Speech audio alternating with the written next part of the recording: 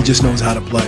Again, the Utah program is a great program, but his basketball IQ is big. So you tell him one thing once, he usually picks it up. DeRozan into the corner. Van Vliet for three. Good. Down the bottom of the well for Fred. Just want to get out there and have some fun, and I think there's one of our signature things where we go out there and kind of close the game out as a unit.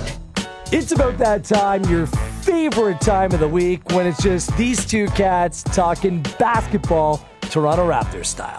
This is Jurassic Pod. Wheeler and Lewinberg with you yet again.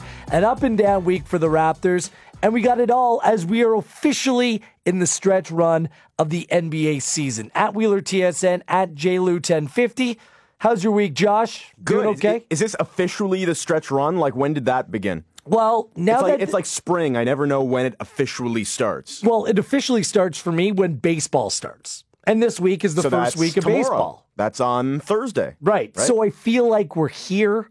And the basketball games now, between now and the end of the season, you're kind of just seeing who's healthy, who's playing who come playoff time. I compare it to the NHL right now. There's so many more balls in the air right now in the NBA than there actually is for the NHL. Yeah, like, I don't know if I agree with that. Like, I think it's more than just playing out these games and watching the stand. Like, the next 3 games are huge, right? Boston, Cleveland, Boston. Like, this is a big stretch for the Raptors. Granted, they look like they're in a pretty good spot, fairly decent lead for first place, but I mean, you play the team that you're competing with twice over the next 3 games? Like, that could be a huge swing in one direction or the other. Plus, it'll determine. Do you think it's that huge? Like, really? Like, I do. Do you see a scenario playing out where the Raptors can be knocked off their perch, first place in the Eastern Conference? Yes. Legitimately. I don't think it's especially likely because, again, the Raps have a pretty comfortable lead. Boston doesn't have Kyrie Irving. But, hey, the Celtics are playing really well without Kyrie. And like I said, I mean, those 2 games, if you lose those 2 games, if you're the Raptors, like that's a huge swing. All of a sudden, the lead is down to 1.5. Boston has the tiebreaker, and they've got an easier rest of the season schedule than the Raptors do. Maybe, but it's not. There's nothing that's going to be simple. So Wednesday night, we're recording this podcast Wednesday afternoon. They play the streaking Utah Jazz. Few teams are hotter in the NBA. Then they play the Raps, Bucks, and then the Raps again. Those are 4 tough games for the Boston Celtics. That's true. They have a date with the Wizards, who are going to be jockeying, playing for playoff positioning. We'll see if John Wall returns by that time. So, sure, it might be easier on paper than the Raptors, but they got tough games across the board as well. And no Kyrie, that makes a huge difference. That's why I have a feeling that these next 3 games for the Raptors, it's the Boston Celtics sandwich with LeBron James right in the middle. I just feel it's more about perception than anything else. Something that we've been talking about for weeks now with this team. I don't. I still think first is in play, and I've been saying this even throughout the. I mean, there was all that hype before the Houston game. There was hype before the Cleveland game last week. I had been saying this. I will continue to say this up until tip-off on Saturday. I believe Saturday is the biggest regular season game for the Raptors. Wow, really? I do. Both in terms of the litmus test going up against a Celtics team, again, even without Kyrie, that's playing really well. I feel like we're flipping roles here. I feel like Josh Lewinberg's playing the role of Gareth Wheeler, and Gareth Wheeler's playing the role of Josh Lewinberg. And then in terms of the standings, like, this could do it. If you win that game on Saturday, and then especially if you win the game in Cleveland, then all of a sudden, like, I get that you're going to see Boston again a few days after that in Toronto, but if you win the game on Saturday, which you should, coming off all that rest, 3 days off, and then you win in Cleveland, then what you do in the second night of that back-to-back against Boston almost doesn't even matter at that point. You can put first place basically on ice here over the next couple games. Over the course of this podcast, we want to get into Serge Ibaka, his play as of late, the present and future of Fred VanVleet, what lays ahead for the Toronto Raptors, and how an injury to Steph Curry may reshape the way we look at the Western Conference. We'll get into all of that a little bit later on, but let's continue to hammer this home, because I was of the opinion, and have been of the opinion, it matters what happens beneath the Raptors and Celtics right now more than what plays out between the Raptors and Celtics, because the Cleveland Cavaliers are coming off an ugly loss in Miami. I believe they were 4 of 26 from distance. They got crushed by Eric Spoelstra. And I put the head coach first because, man, oh man, he coaches that team up better than anyone else.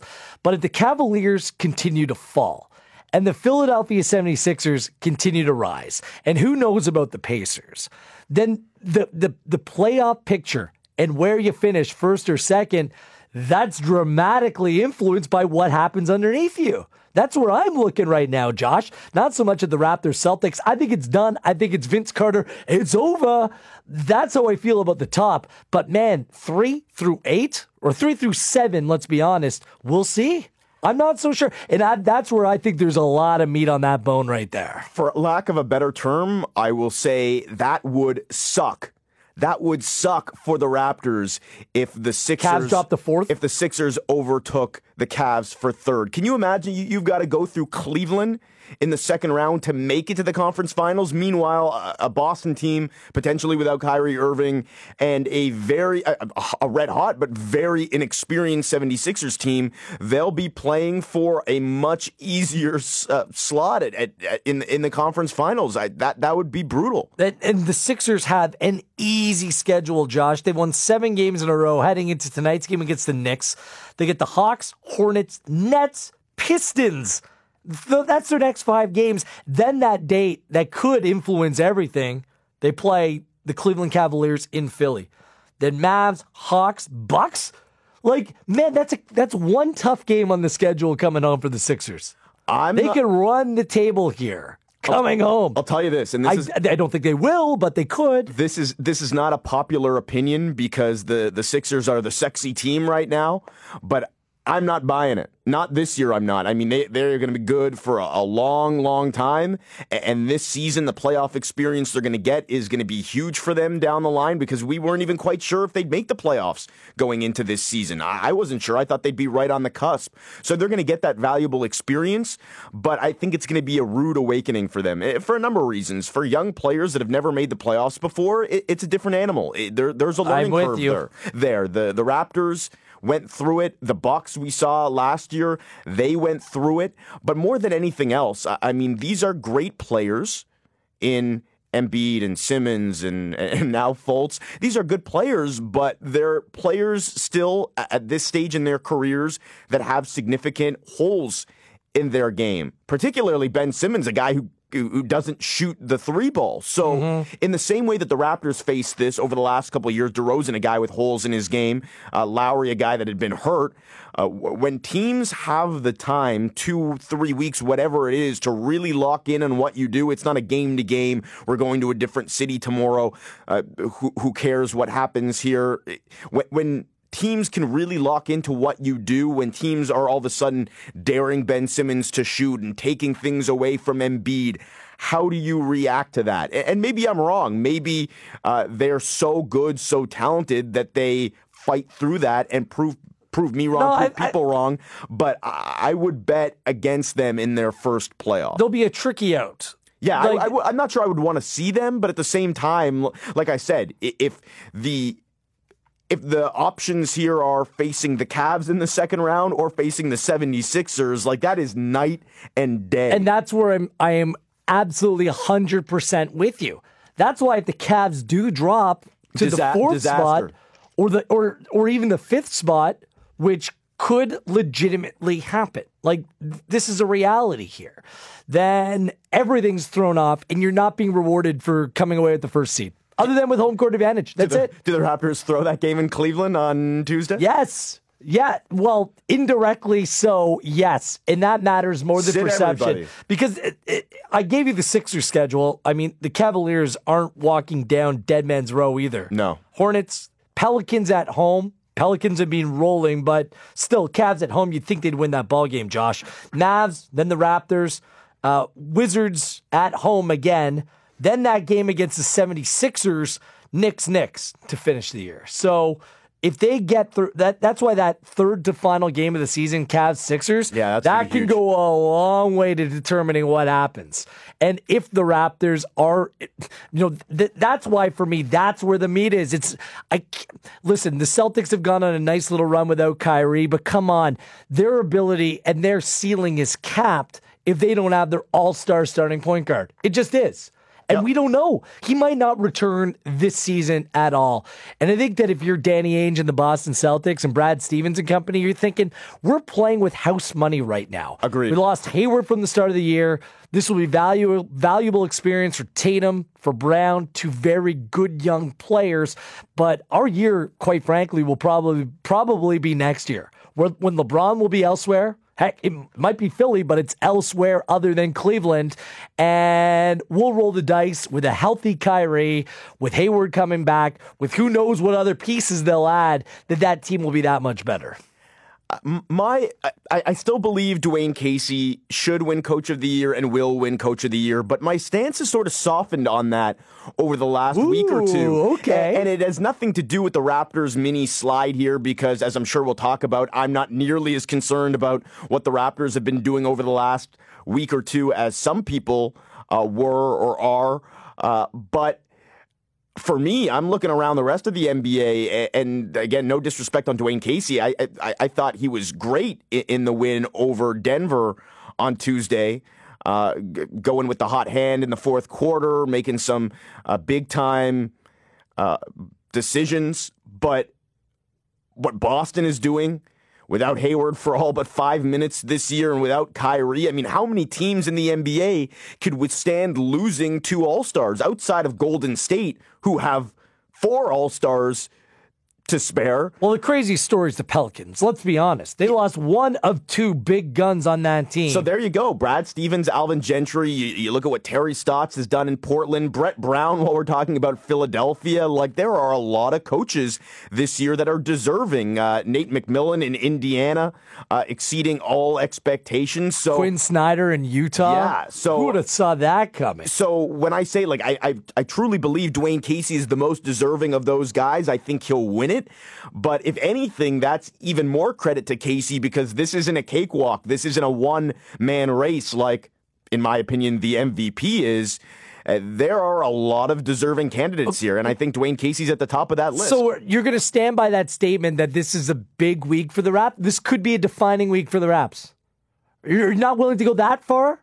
Well, like, listen, if you lose all 3 of those games, not only are the optics terrible going into the playoffs, and you might lose your momentum if you believe in momentum. See, I don't think they do. I think there's zero. You heard it here first. 0% chance they lose all 3 games. Oh, I don't think they will. I don't think they will. But you ask how big this week is, and I say it's big because I think you need to win. I don't think you need to win, but I think you should win 2 out of the 3. And if you somehow lose all 3 like that, that's bad. It's bad both in terms of the optics, which I think are something. It's not nothing. And then also in terms of the standings, if you lose all 3 games, then yeah, I mean, you are not in a comfortable spot anymore. The only way that it would work. And I think first is important. Yeah. See, I don't think they'll relinquish first place. But if somehow that happens and the Sixers end up as the 3rd place team, then there's the win. Then it's for the best. Yeah. So you can't plan that stuff, a lot obviously. of movement though, and that's why the NBA should never make like the NHL and go with these divisional rivalries coming out. It's ridiculous. I don't even. I still, after how many years it's been, I still don't understand how that works. So dumb. And even with the start of the baseball season, this was my transition. There is so much that makes the NBA the most watchable professional sports league going on right now, worldwide. It's just the dramatics, the star power, the quality of play, and the level of unknown. Well, listen, that's the thing, right? Because for me, I love the NBA. I think it's a great league. I think it's the best league in so many different ways, but I was going to say there was one major concern with the NBA going into this season. I guess there's 2 because Cavs Warriors. Well, yes. So I'll get to that in a second. The officials have been a concern. They continue to be a concern. That, I mean, is probably one of the biggest things wrong with this league right now. The NBA has got to figure that out because there has been an officiating issue this year, but that's sort of a sidebar there. The biggest issue for most people with the NBA is the supposed lack of parity, the predictability. And let's face it, you look at the NBA right now, certainly for the regular season, there's been all sorts of unpredictability. And then, as you mentioned, no Steph Curry for the foreseeable future. He's out indefinitely. That changes things, I think, considerably for the Warriors. They're still, in my opinion, the favorite, but by leaps and bounds as they were, definitely even without not. Steph? You think that they're the favorite to come out of the West, even without Steph Curry, knowing that Klay Thompson isn't playing right now, Durant's being out, Draymond's banged up? Because I don't think you can call them the favorite anymore. For all of those reasons. If I'm placing a bet on an NBA champion today, right now, I'm still putting it on the Golden State Warriors. I'm not. But I'm certainly not confident about my money in doing that. But they are still the team I probably feel most comfortable with just because of the ceiling. The ceiling is so incredibly high because even if Steph comes back in the second round, and Klay, it sounds like, will be back soon. Yeah, later on this week, presumably. Same thing with Durant. They haven't had the type of season that most people expected, and certainly they haven't had the season that they would have had if all four of those guys were healthy all the way through. And I was watching a bit of the Golden State-Indiana game yesterday, and I think I heard them mention that they've only had those four guys, in 41 games this year. Half the season they've missed, or two of them have missed. So they haven't had that type of season that we were expecting, but maybe that's for the best, right? I mean, they don't have a ton of mileage on them right now, so for them, if they come back healthy, they're still the team that scares me. Well, what about that first-round playoff series against Utah? That's lining up right now. I know you roll your eyes. Utah fed them earlier this week. I know they were minus Durant, and I get that, but that's a red-hot team. Or what if the Spurs end up dropping to the 7th seed? And it's improbable now that Kawhi's going to come back, but what if? There are some intriguing matchups that if you're the Warriors, you simply don't want. The team that I favor out of all of them coming out of the West right now, nope. OKC. No. OKC, okay. They're a team that went 5-2 against the Raps, Rockets, and Warriors over the course of this year. They've proven they can beat the big guns with Russ, PG, Steven Adams providing balance. I know Carmelo's a chucker, but still provides that other scoring option that good teams need over the course of long playoff runs. Once they shorten their bench, and look, they have next to no bench. They're going to have to rely heavily on their starting five. But that's what you do in the playoffs anyways. That's not what you have to do, and then certainly not what the Raptors are hoping you have to do because their strength is depth. But, hey, I mean, for the most part in the playoffs, the general rule of thumb is you play the hell out of your starters. And that's a team I would not want to play against. If I'm Houston, if I'm Golden State, if I'm anyone in the Western Conference. They have that good mix of star power, the ability to put the ball in the hoop. And look, we can say some players just don't win come playoff time. It's time that Russell Westbrook just helps take that team to the next level. Look, one NBA Finals just for Westbrook and what he's been able to do in recent years. I mean, that's not enough. I know the West is tough, but this is a guy who is a perennial MVP candidate. And we'll get into the MVP conversation in a few moments' time, but I'm just looking at OKC. That's a team that I don't want to face. Yeah, I mean, I think you want to be fully healthy if you're Golden State if you do see OKC or Houston. I still think you can beat those teams without Steph Curry. That's how good I think the Warriors are, even without one of their four All-Stars. But you want to be fully healthy for those matchups. That said, I think you can get past anyone else, even San Antonio, even New Orleans. I think you can get past any one of those teams with relative ease, even without Steph Curry. Because remember, you're replacing Steph Curry with Sean Livingston, who's a guy, he could be a starting point guard in this league, not an upper tier one, obviously, but he's a very good player. They've got depth on that team. And the other three All-Stars, these are... Iguodala stepped up. I get it. but still, the Western Conference with no Steph Curry becomes much more wide open. Let's put it that way. No doubt. We'll reflect upon the week that was, the ups and the downs for the Toronto Raptors. That's coming up next. Wheeler and Lewenberg with you. This is Jurassic Pod. DeRozan works over far side, left wing on Corey Brewer. Into the lane, spins, DeRozan lays it up and in. You have these two guys that dominate their position, or can, at every single night. It's a real problem for anybody else in the East because all of those teams are flawed teams. The only team this year that has not exhibited demonstrable flaws is the Toronto Raptors. This is Jurassic Pod. Gareth Wheeler, Josh Lewenberg, at WheelerTSN, at JLu1050.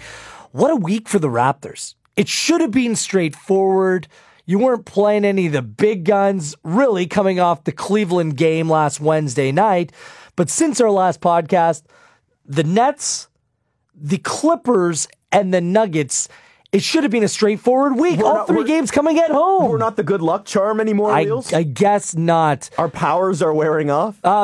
It went from ugliness on Friday night in the game that just simply would not end to a painful ending on Sunday against the Los Angeles Clippers as sweet Lou Williams took over that ball game, to finally some respite in a good fourth quarter against the Denver Nuggets to bring a win home, making it a 2-1 week, Josh. So Raptors fans, you can exhale a little bit, step off of that ledge. Just a little bit. Just a little. Come on. I mean, this was an actual question that was asked to Fred VanVleet by a reporter, and I use that word loosely. At shoot around before the game yesterday. Fred was asked when it's time to hit the panic button. And he was not happy. He was not happy. His answer basically was, I'm pretty sure we're still in first place. Pretty sure we still have the third best record in the NBA. Panic button? Where do you go out and purchase a panic button anyways? A panic button? Is that like the Staples easy button? That was easy. Look, I will acknowledge that panic button, that there were 6 games in a row that the Raptors had dipped in terms of form. They didn't play well. But now that does not constitute a panic button. Context. Like 12 games in 20 days, the most hectic stretch of the season for the Raptors schedule-wise by a mile. Like, listen, maybe in past years we wouldn't have noticed it as much because the NBA schedule was tough the last few years, the last several years with the 4 and 5s and all the back-to-back. But the NBA spaced the schedule out this year, so it's so much more noticeable when you have a stretch like that. It's really the only stretch that the Raptors have had this season like that. And listen, like that is really tough to play that many games in so few days without practice time. So listen, I think if you look at any team who's played that type of a stretch, you're going to notice some defensive slippage, and you're probably not going to see a record as good as 9-3. They were 9-3 in that 12-game stretch. That's pretty darn good, all things considered. Okay, I'm going to break it down a little bit. I'm going to go the last 6 games before the game against Denver. Okay, and that for me was a stretch where it wasn't what the record was, it was how they were playing. Well, that's the point, right? Once the fatigue hits in that situation, the first thing that's going to go is your defense, right? Your legs in those, defensively, your defensive effort. Like, that's the first thing that's going to go. Yeah, but when you have a team that's as deep as the Raptors, I don't know if you can use fatigue as an excuse. I didn't like the way they were playing. And just the 6 games, Josh, they beat the Mavs 122-115. Didn't play well at home, gave up 115 points to the Mavericks. Then at home, they gave up 132 to the Thunder. Go on the road to play the Magic, brought it home in the end, but it wasn't pretty. Nope. 93-86. Then they gave up 132 for the second time in a week, this time to the Cleveland Cavaliers. Then an awful game. Coach Casey was not thrilled with the performance on Friday night, a 116. They give up 112 points at home to the Nets, and then you give up 117 at home in a loss to the Clippers. It's the 3-3 record doesn't bother me. The defensive play does, and the overall approach does as well. So it wasn't what, it was how. And that doesn't indicate pressing a panic button. That just says, man, oh man, this team needs to sharpen up. And this is the definition of a swoon, a dip in form. And that is undeniable. They were not playing good basketball for a 2-week stretch there. So I'm sitting in the middle of this, and I know that's not especially interesting in terms of the hot in the hot take era. But I can sort of see both sides to this. So listen, I think first of all, if losing 3 games, it was three losses in 5 games, right?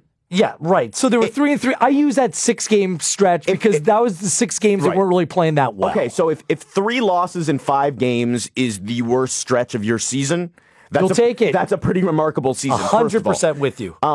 Second of all, listen, I get it. That they weren't playing well, and it wasn't just in the losses, and that's why I said after that Clipper loss that was probably losing that game was probably the best thing that could have happened to them. Because you're right. I mean, there were issues that had been around here for a few weeks now. Most of them on the defensive end, and these are correctable things, but they were still very real issues. Now, there are the obvious caveats, one of which I mentioned, that you're playing a lot of games in a short amount of time, and maybe, I mean, there's a lot of noise there, right? So there are explainable reasons for the defensive slippage, but that doesn't necessarily excuse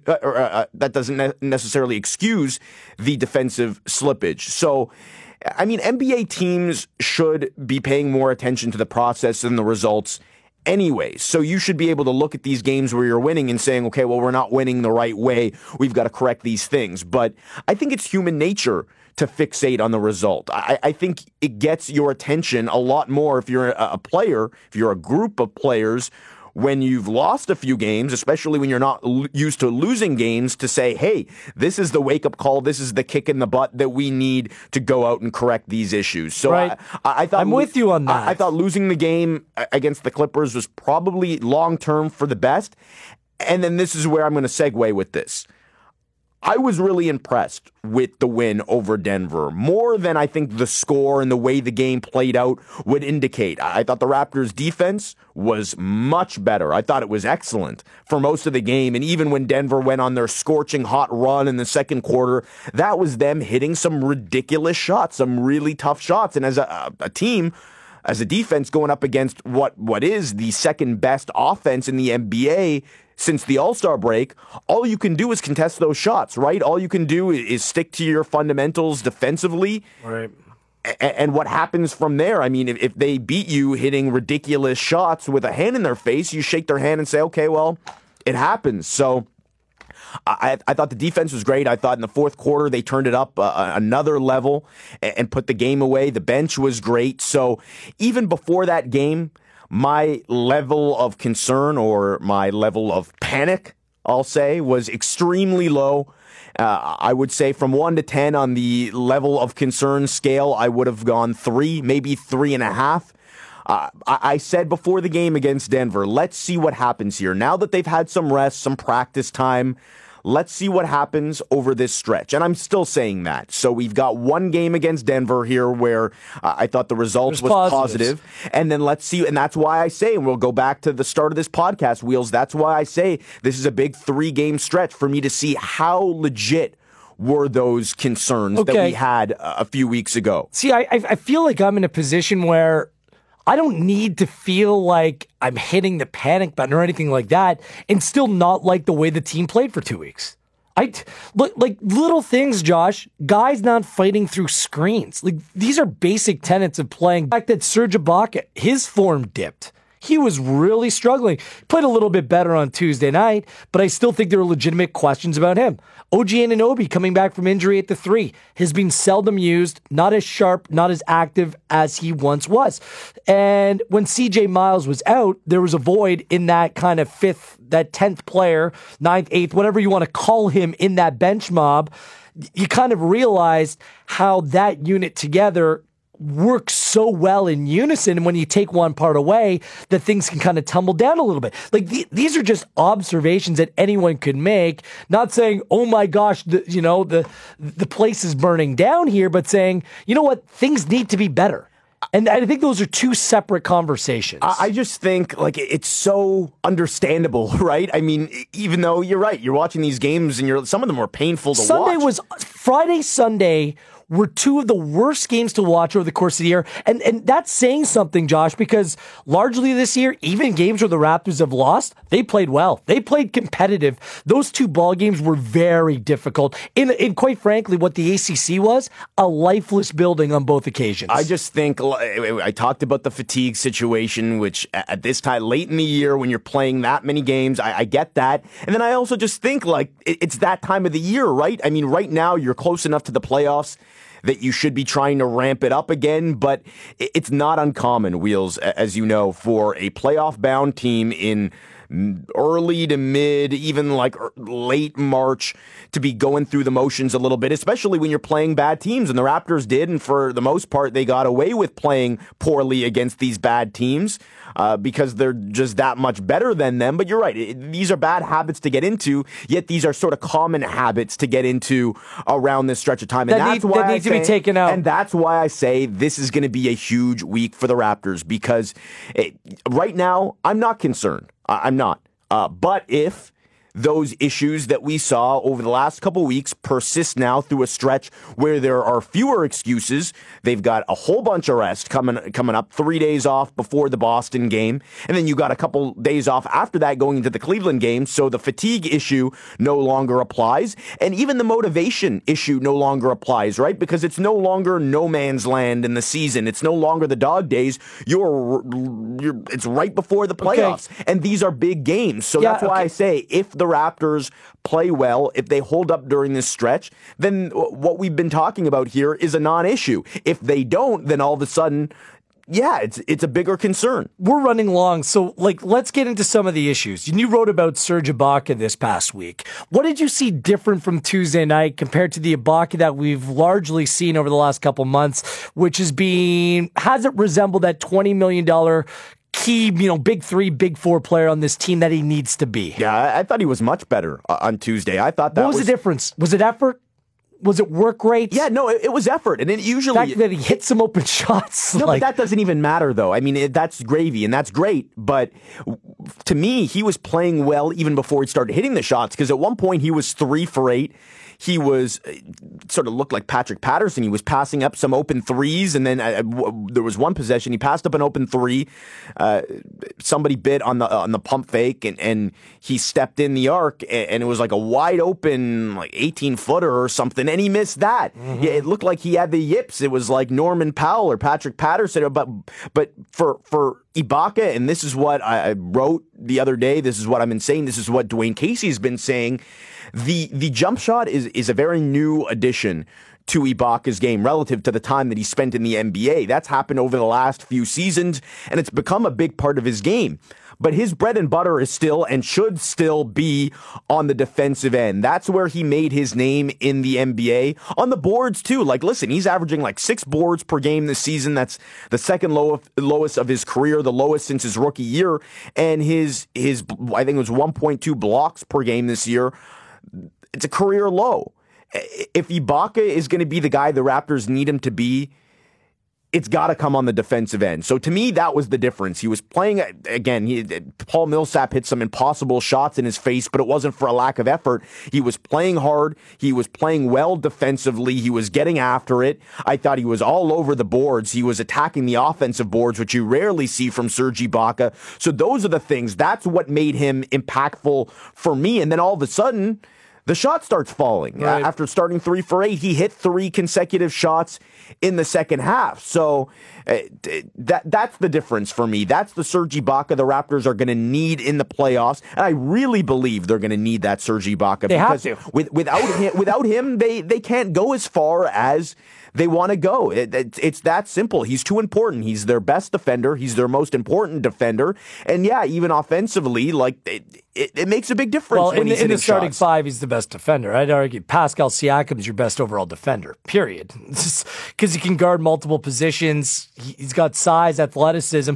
Ibaka should be, but hasn't been, and that's part of the reason why they gave him so many points over the last couple weeks. I think given his usage, he plays more than Siakam. I think given his usage, he's the more important defender for the Raptors. But he right hasn't now. been better. That's the problem. So yeah, better is the wrong term right now. Right. And obviously, I think Siakam is going to be, if he's not already the better defender moving forward, the more important defender moving forward in future seasons. Right now, given their roles, Ibaka is the more important defender. And listen, the numbers reflect it in the sense that when Ibaka's at his best, the Raptors' defense is at their best. Ibaka's best month of the season was in December. Offensively, he was great, but even defensively, like, he looked spry, he looked fresh. He had that bounce in his step, and that's huge for him. Mm-hmm. The Raptors were first in the NBA in defense that month.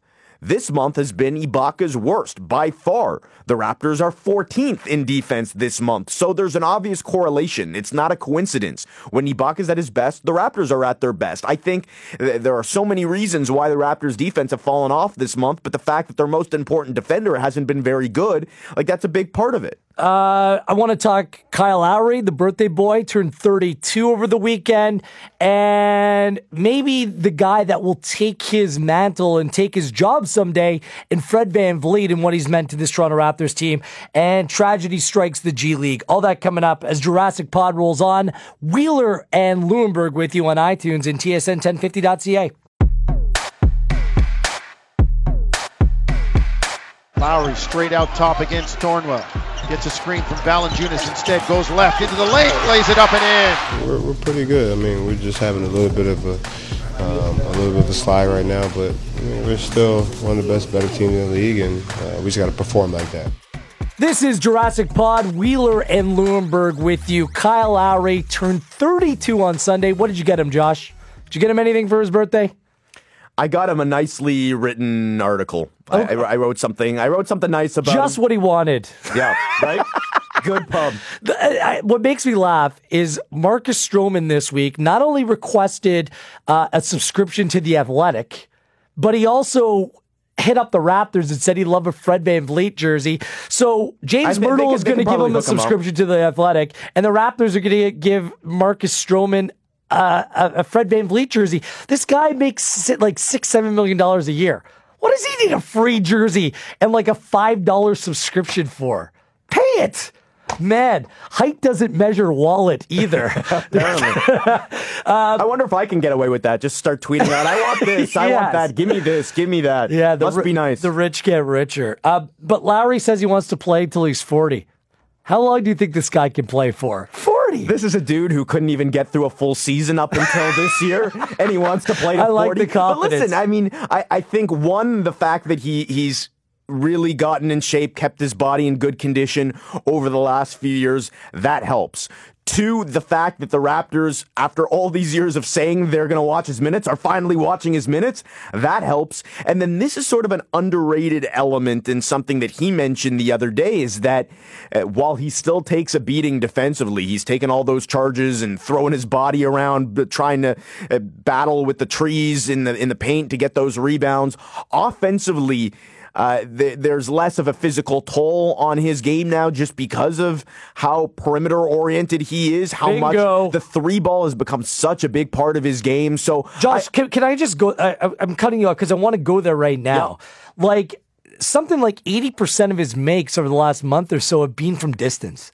Like, he's not even attempting shots from inside the paint. 60%, 60-something, 63% of his attempts this season have been from beyond the arc. So does Kyle Lowry at his best, like come playoff time, does he need to take that game inside, start driving to the hoop like he does so well, or can he get away with just playing on the perimeter? Like, are we seeing the new Kyle Lowry, or are we seeing the regular season Kyle Lowry? No, I mean, I think we're seeing the regular season Kyle Lowry. I think he gets it. I think he gets it. He knows that he can't do what he used to do every game. He's not going to make it through a full 82-game season like that. But as we've also seen a little bit more over the last few weeks, he's smart enough, he's good enough to understand when he does need to go into F you, take over the game mode, right? And he's done it a little bit more. And the timing, I don't think, is a coincidence because DeMar DeRozan is going through his toughest stretch of the season. Offensively, he's in a bit of a funk. Serge Ibaka hasn't been good. So Lowry's needed to take over, especially late in games, and he has. So I do think we'll see more of that in the playoffs. But I also think the fact that he's become such a good shooter, truly one of the best shooters in the NBA, and I think the best shooter in Raptors franchise history, I think that's going to go a long way too. And the fact that he's fresh enough that he's got his legs in his shot now, he's shooting the ball as well as he has all season going into the playoffs, like that's huge for them too. That's huge for him. And yeah, I do think all of a sudden he's got longevity in his career where back a few years ago when we looked at his body type, we looked at how injury prone he was and said, well, shoot, like if he makes it to early 30s, mid 30s, that's going to be great. That's sort of what his approach was. Now all of a sudden, yeah, I mean, he could play late into his 30s. The best sort of career, the best comparison for his career arc, and I've always said this, is Chauncey Billups, a good friend and mentor of his. Billups played to 37. He's a guy like Lowry who bloomed late in his career. He didn't make his first All-Star game like Lowry until his 9th year. And then all of a sudden he made 7 straight. Lowry has now made 4 straight. So yeah, I do think the way he's trending, he is at his best now as he gets older. He's aging like a fine wine, Wheels. Whatever that means. I just like wine no matter how old it is. It's just delicious and good for you. We'll have to defer to Matt Cause on that one. Congratulations to Kyle Lowry celebrating his birthday this past week. His 10th career triple-double in a Raptors uniform on Friday night. Was the best player on the court against the Nets. No ifs, ands, or buts there. And almost willed the Raptors to victory that night. His backup, his understudy, his protege, Fred VanVleet, keeps on rolling along. I like calling him Right Said Fred VanVleet, but Steady Freddy applies. In his last 4 games, 16 points, 16 points, 16 points, 15 points coming off the bench and playing very important fourth quarter minutes, Josh. And you could just see Kyle Lowry on the bench yesterday with the, what is the pinky finger towards the mouth like Dr. Evil? Mini-me, right? Because you got Fred knocking down a couple of corner threes. Then he takes a charge on Jokic. He hits a bunch of crazy circus layups in traffic. Like this is... And in those games, by the way, 4 3-point makes, 4 3-point makes, 4 3-point makes, 3 3-point makes. This is Kyle Lowry 2.0 in a lot of ways. But 24. That 8 helps. years younger. That helps. Yeah, and he's got a chip on his shoulder like Kyle did. Yep. But it works for him. And I mean... The concern now for Raptors fans is about, okay, is Fred VanVleet here long term? You've explained it before. Just take 30 seconds and explain why it's more likely than not that Fred will be here for the foreseeable. The ball's in the Raptors' court if they want to keep him, and we have a pretty good idea. I'm pretty confident in saying that they want to keep him. He's a restricted free agent, so they can match any offer that he gets, and they have his bird rights, so they can go over the cap and into the tax in order to sign him. Now, because of his contract situation, undrafted free agent, signed a 2-year contract. No team, the Raptors included, are able to offer him more than the mid-level exception in the first 2 years of a deal. The mid-level exception, the full mid-level, will be around $8.5 million. So all that is to say that no team can offer him more than $8.5 million in year 1 or year 2. So that sounds great for the Raptors, right? Because no one can blow them away with an offer at least for 2 years. But the concern, and really the only concern for the Raptors, is that some team that really likes Fred swoops in and backloads a deal, right? So they say, okay, we'll pay you $8.5 million in year 1 and year 2. In year 3 and year 4, we'll give you like something absurd. $15 million, $18 million in those years.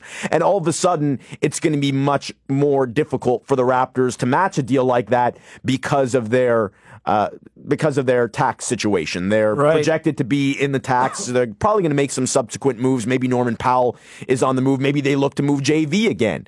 But that's sort of the worst case scenario for the Raptors. But I would say, just looking at the market, and we don't know how it's going to be, but looking at the market, there's not as much money out there as there was a couple of years ago, first of all. Second of all, there are a lot of good point guards around the NBA right now. Probably not a lot of teams that need a great point guard. And then also, like, as great as Fred VanVleet is, as great as he's been, I still think, just based on his size and based on all the things that caused him to go undrafted to begin with, there are going to be teams that say, do we want to pay this guy enough to come in and be our starting point guard? So I think the situation is pretty good for the Raptors, and I think Fred, as much as, I mean, he's bet on himself, he wants to get paid, he should get paid, right? He should get paid, but I think there's a loyalty here to the Raptors where I think there's a respect, a mutual respect, and they sit down and they work something out. I'll still give Fred this. The bet on yourself is better than height doesn't measure heart. Agreed. Yeah. Marginally but better. Maybe it's just because I like the player a whole lot more, the person a whole lot more. I'm going to leave that alone. I'm going to play nice. We got to go. A couple things I want to address. Well, one, we'll address this next week. LeBron James making himself the favorite for MVP. And apparently Rudy Gobert has made himself the favorite for Defensive Player of the Year. What's with everyone just pumping their own tires here? There's no shortage of ego in professional sports, Josh. But the way that it's manifested, like, if you are the MVP, you shouldn't have to tell people you are the MVP. I'm going to leave it at that. And then next week, maybe we'll get into why this entire MVP discussion is mind-numbing. Like, literally drives me crazy. It's also unnecessary because there is no race. It's a one-man race. Well, see, that's the problem with the talk about the MVP. It's a subjective argument that people, define their case or make their case in absolutes. It's nuts. We'll save that for next week. So, get your ammunition ready, and you can come out firing. We want to send our condolences, though, to the NBA and G League community. Really, tragedy struck over the course of the weekend. It was a final game of the G League season when Grand Rapids guard Zeke Upshaw, a swingman with the Detroit Pistons, G League affiliate, suffered sudden cardiac death on the floor, collapsing on the court in Saturday's ball game. He was unable to be resuscitated and ended up passing away. There's no way that any team, player, medical staff, fan, what have you, can prepare for something like this that could happen on the court before our eyes. And it's just been an incredibly emotional week for the G League, the entire NBA community. And now Grand Rapids comes up and is forced to play a playoff game against Raptors 905 Friday night at the Hershey Center. How difficult is that going to be? It's unimaginable. It's unspeakable, Josh.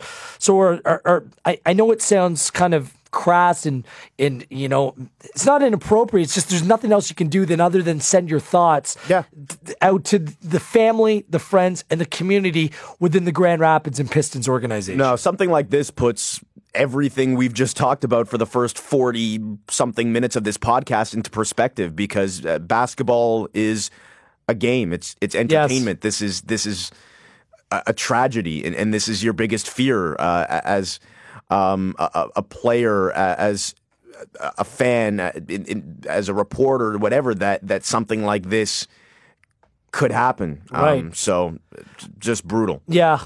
Zeke Upshaw was 26 years old, a Chicago native. We send lots of love and thoughts out to his family at this very difficult time. I hate ending on a somber note, but we had to, give a shout out to the family that's experienced such tragedy over the course of this week. We'll be back next week. Josh has built it like the most important week of the year. Let's continue to ramp this up. Yeah, man. A defining week for the Toronto Raptors, and we'll wrap it all up on next week's podcast. Good stuff this week, Josh, at JLou1050. On behalf of Josh, everyone at TSN 1050, our producer, Sean Lavery, I am Gareth Wheeler, and this has been Jurassic Pod.